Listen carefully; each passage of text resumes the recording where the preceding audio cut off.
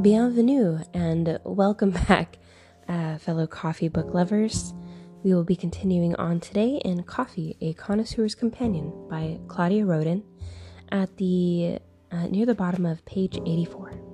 Let's get started. The Drip Pot.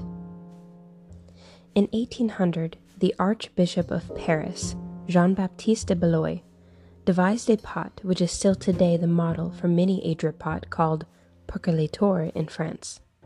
It was given the accolade by Briard-Savarin. Many drip pots exist. Most are in three parts. The top receives the water, a bottom pot receives the coffee, and there's a coffee basket in between the two. Porcelain ones are the best and the most used, but there are also silver and aluminum ones. These have the disadvantage of allowing more heat loss, and aluminum leaves an aftertaste. However, unlike porcelain ones, they can be kept warm on a hot plate while the coffee drips. Method: preheat the pot by scalding with hot water. Measure the necessary amount of medium ground coffee into the filter section, perforated chinaware or metal. Pour the required amount of fresh boiling water into the upper container, then cover. When all of the liquid has dripped through, remove the upper section and serve. Café filter, individual drips placed over a cup in French cafes, are often slow to run through and need some encouragement by applying pressure with the palm of the hand if they are to fill the cup before the coffee is cold. The Neapolitan Machinetta. This two-tiered pot, for years found only in aluminum, is also made in stainless steel. There are three parts. A cylinder base with a handle is the bottom part. Another cylinder with an upside-down pouring spout screws on top, and a small coffee basket fits between them. Method: pour water in the base. Fill the strainer basket loosely with fine ground coffee and place it over the base, then screw on the upper part. Put the pot to boil over a flame. When the steam comes out from a tiny hole in the lower part of the machinetta, turn it over so that it is upside down. The boiling water drips through the coffee into the part with a spout. When it has all gone through, it is ready to serve. The filter. In this form of the drip method, a cone-shaped paper filter bag removes all traces of the slightest sediment, resulting in a perfectly clear, flavorsome liquor. A fine grind which gives a maximum yield should be used. Pulverized coffee would clog the filter and stop the flow of liquor, and a coarse grind would let the water run through too quickly and make for a weak brew. Individual filters are available for single cups. Larger ones fit over jugs. Coffee correctly brewed in this way is unfailingly clear, fragrant, and seductive, but the device must be properly handled. A variety of automatic coffee makers use this method. Method: preheat the pot by scalding. Insert filter bag into dry filter. Measure fine ground coffee into filter, 1 measuring spoon, usually provided with the device, per cup. Moisten coffee with boiling water to cover and gently shake the filter so that no dry lumps remain. Allow to steep for half a minute, then top up the filter to the required level. You can keep the heat-proof jug warm during the filtering on a hot plate.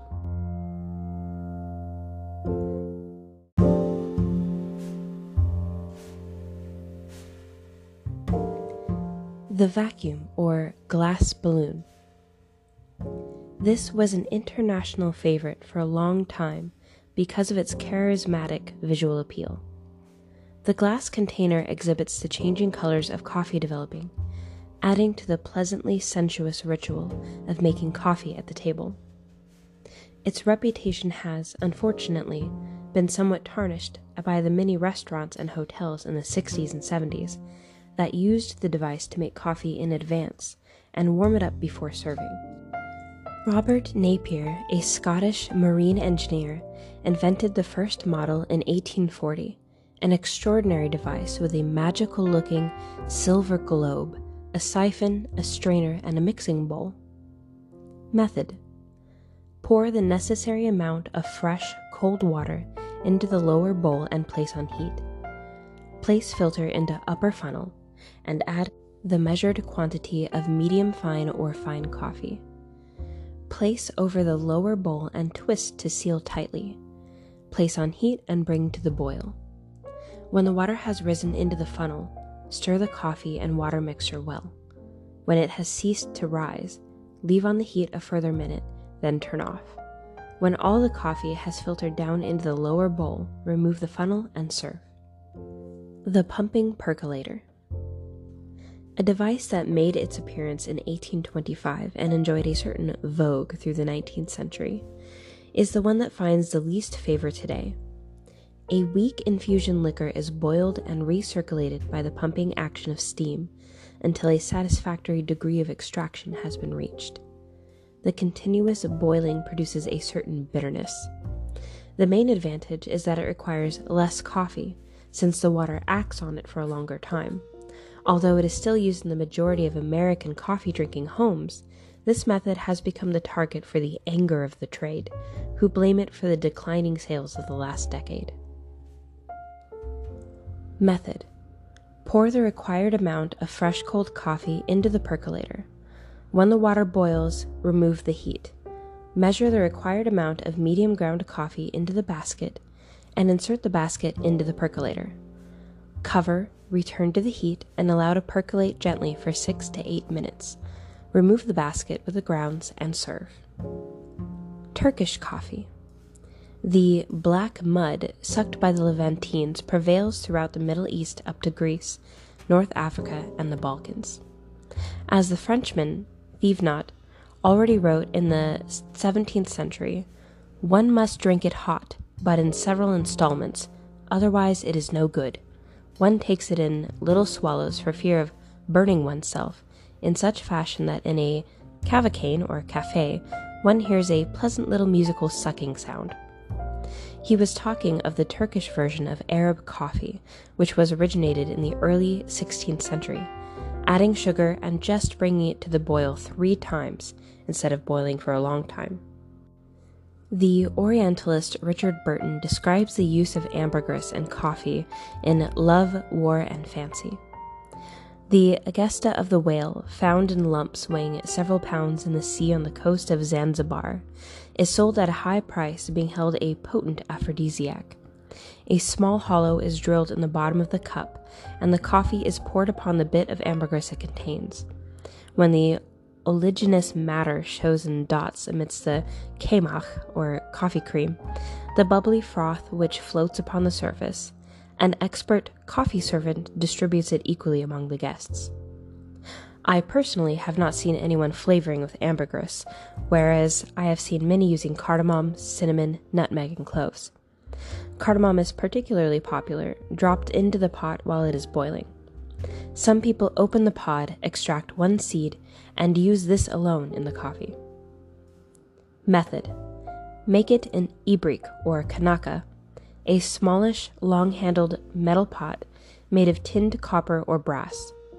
If one is not available, use a small saucepan. Ibriks come in various sizes. The numbers of coffee they make is often scratched on the underside. If you do not know, measure the capacity with small coffee cups. Beans should be roasted medium-high or continental and ground to a fine powder. For 2 coffees, 2 very heaped teaspoons of pulverized coffee, 2 very heaped teaspoons of sugar or to taste, 2 small coffee cups of water. Boil the water with the sugar in the ibrik. Add the coffee, stir well, and return to the fire. When the coffee froths up to the rim, remove from the fire. Repeat twice again. Some let a drop of cold water precipitate the grounds. Others wrap the pot smartly. Others still let them settle by waiting. You might like to add spices. Try one at a time. Put them in the ibrik to boil with the water. Try a cardamom pod, a couple of cloves, a small stick of cinnamon, or a pinch of freshly grated nutmeg. Serve as soon as the grounds have settled while still hot. Pour, or rather shake out a little froth for each cup. Some grounds will settle at the bottom of the cup. You are not supposed to eat them. As Dufour said, in the Levant it is only the scum of the people who swallow the grounds. But you can make use of them. Some people, usually women, profess to be able to read fortunes in the trickle of the grounds in an upturned cup. Grounds also have medicinal value, properties which have been borne out in scientific research: deodorant, antiseptic, germicidal, and bactericidal. I am tempted to relate a scatological anecdote which illustrates the double virtue of spent grounds. A man went to see his doctor, complaining of hemorrhoids. The doctor advised him to drink coffee 6 or 7 times a day, and each time to go and wash the painful parts and rub them well with the grounds left at the bottom of the cup.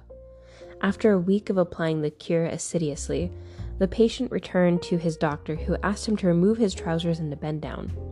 Taking a close look and after due reflection, the doctor said with trepidation, "I can see a tall young blonde coming into your life."